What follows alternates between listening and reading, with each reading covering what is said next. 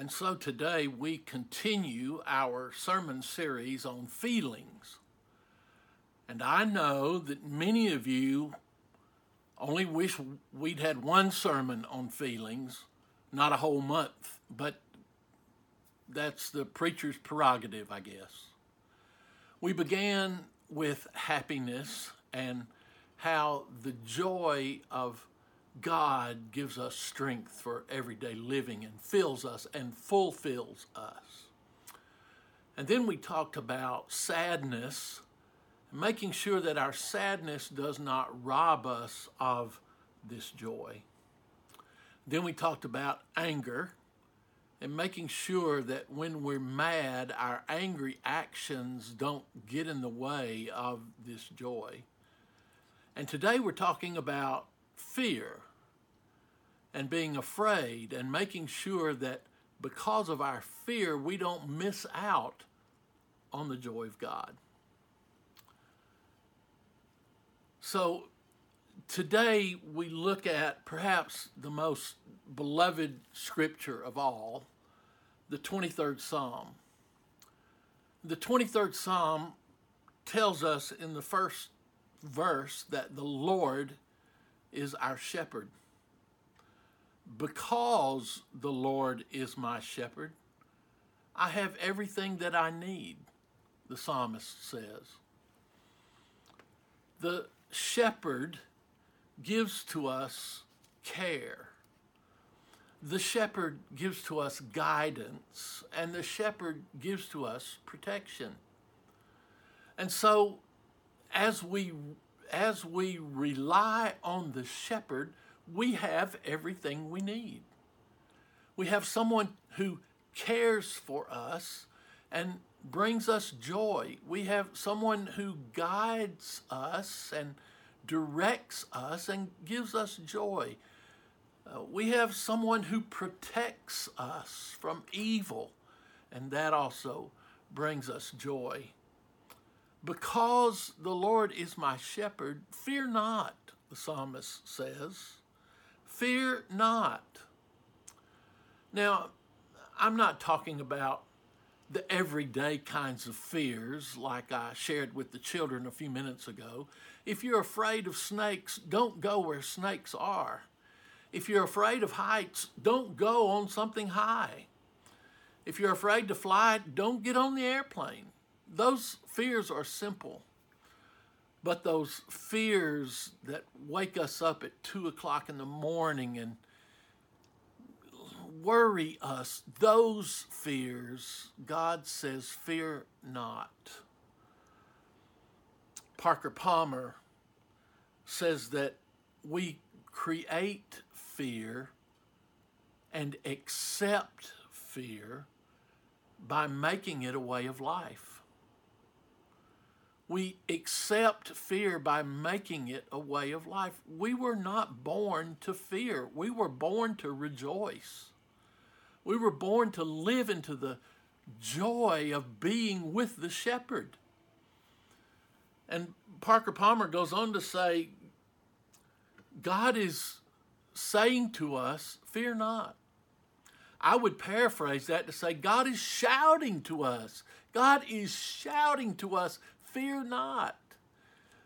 The psalmist says to us, I saw the bear coming for my sheep, but God rescued us. Fear not.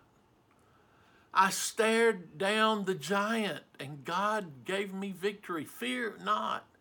Even when I walk through the valley of the shadow of death, fear not. Now, I know that some of you have been wrestling with fear in these days. Some of you have wrung your hands and said, we don't have a pastor, what are we going to do? And I would say to you, fear not. Your ministers are working hard to make sure that you are prepared for and cared for.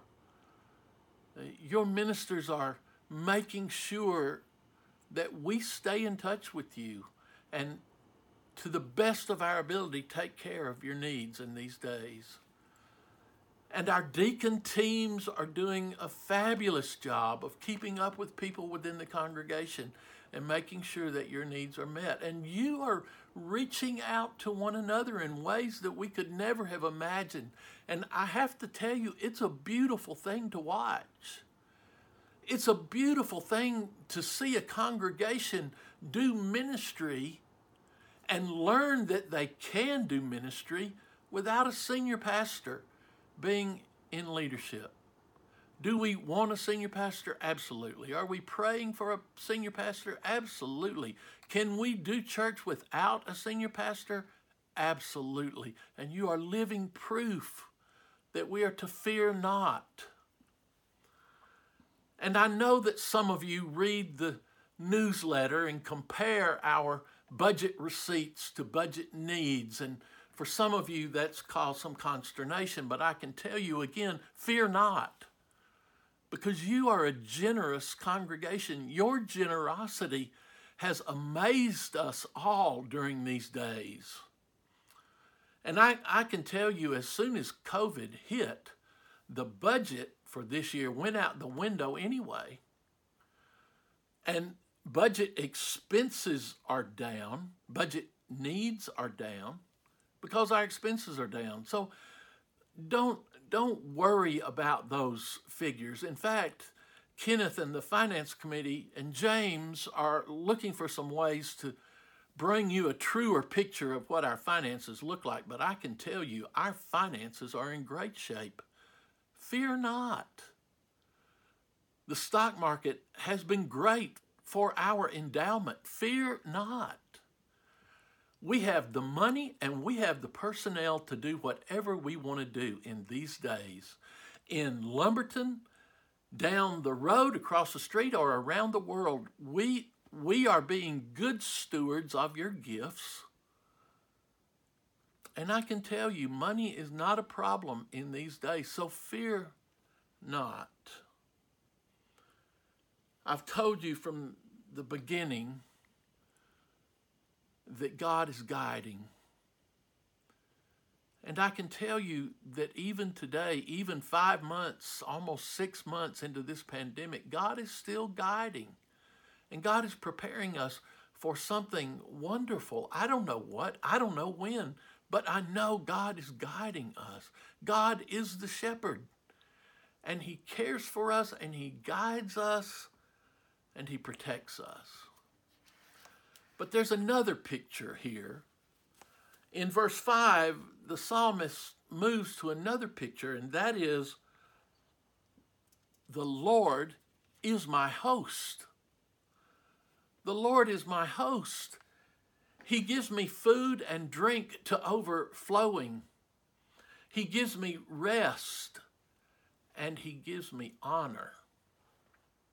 God is the shepherd, the good shepherd, but God is also the gracious host.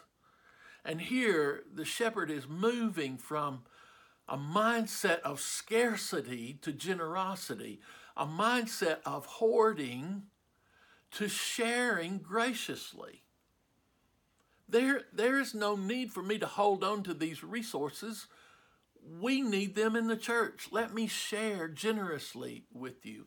God invites you to the banquet table. And I don't know about you, but in my banquet table, there's going to be a big old fat juicy steak and probably some quarter pounders. And I'll guarantee you some burritos and chips and salsa and fresh vegetables and a fresh red ripe tomato to go into a piping hot biscuit. And my cup is going to overflow with Diet Coke. I don't know about you, but that sounds like heaven to me. Fear not, my friends. Fear not.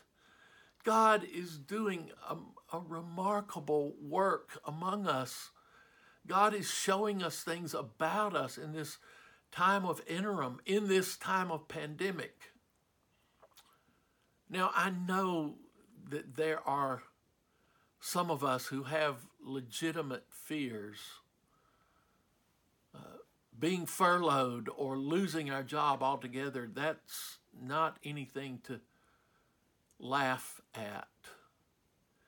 Having friends and family who've had COVID-19 or have even died from COVID-19, that's nothing to be frivolous with. Money is tight for some of you, and I know that, and I know that you are afraid. But I want to challenge you to trust God in these days. Trust God. Pray to God. Obey what God might say to us. There is no need. There is no need for us to get all worked up, because if you need anything, I can promise you the church will be here to help you. If you need anything, family is here to help you. If you need anything, as God's people know the need, God's people can be very generous, as you have shown us already.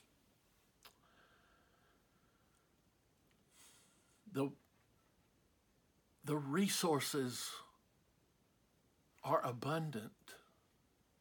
They are not scarce. The resources are abundant. Fear not. The family of God is blessed with abundance. Fear not. This church is a family of God. Fear not.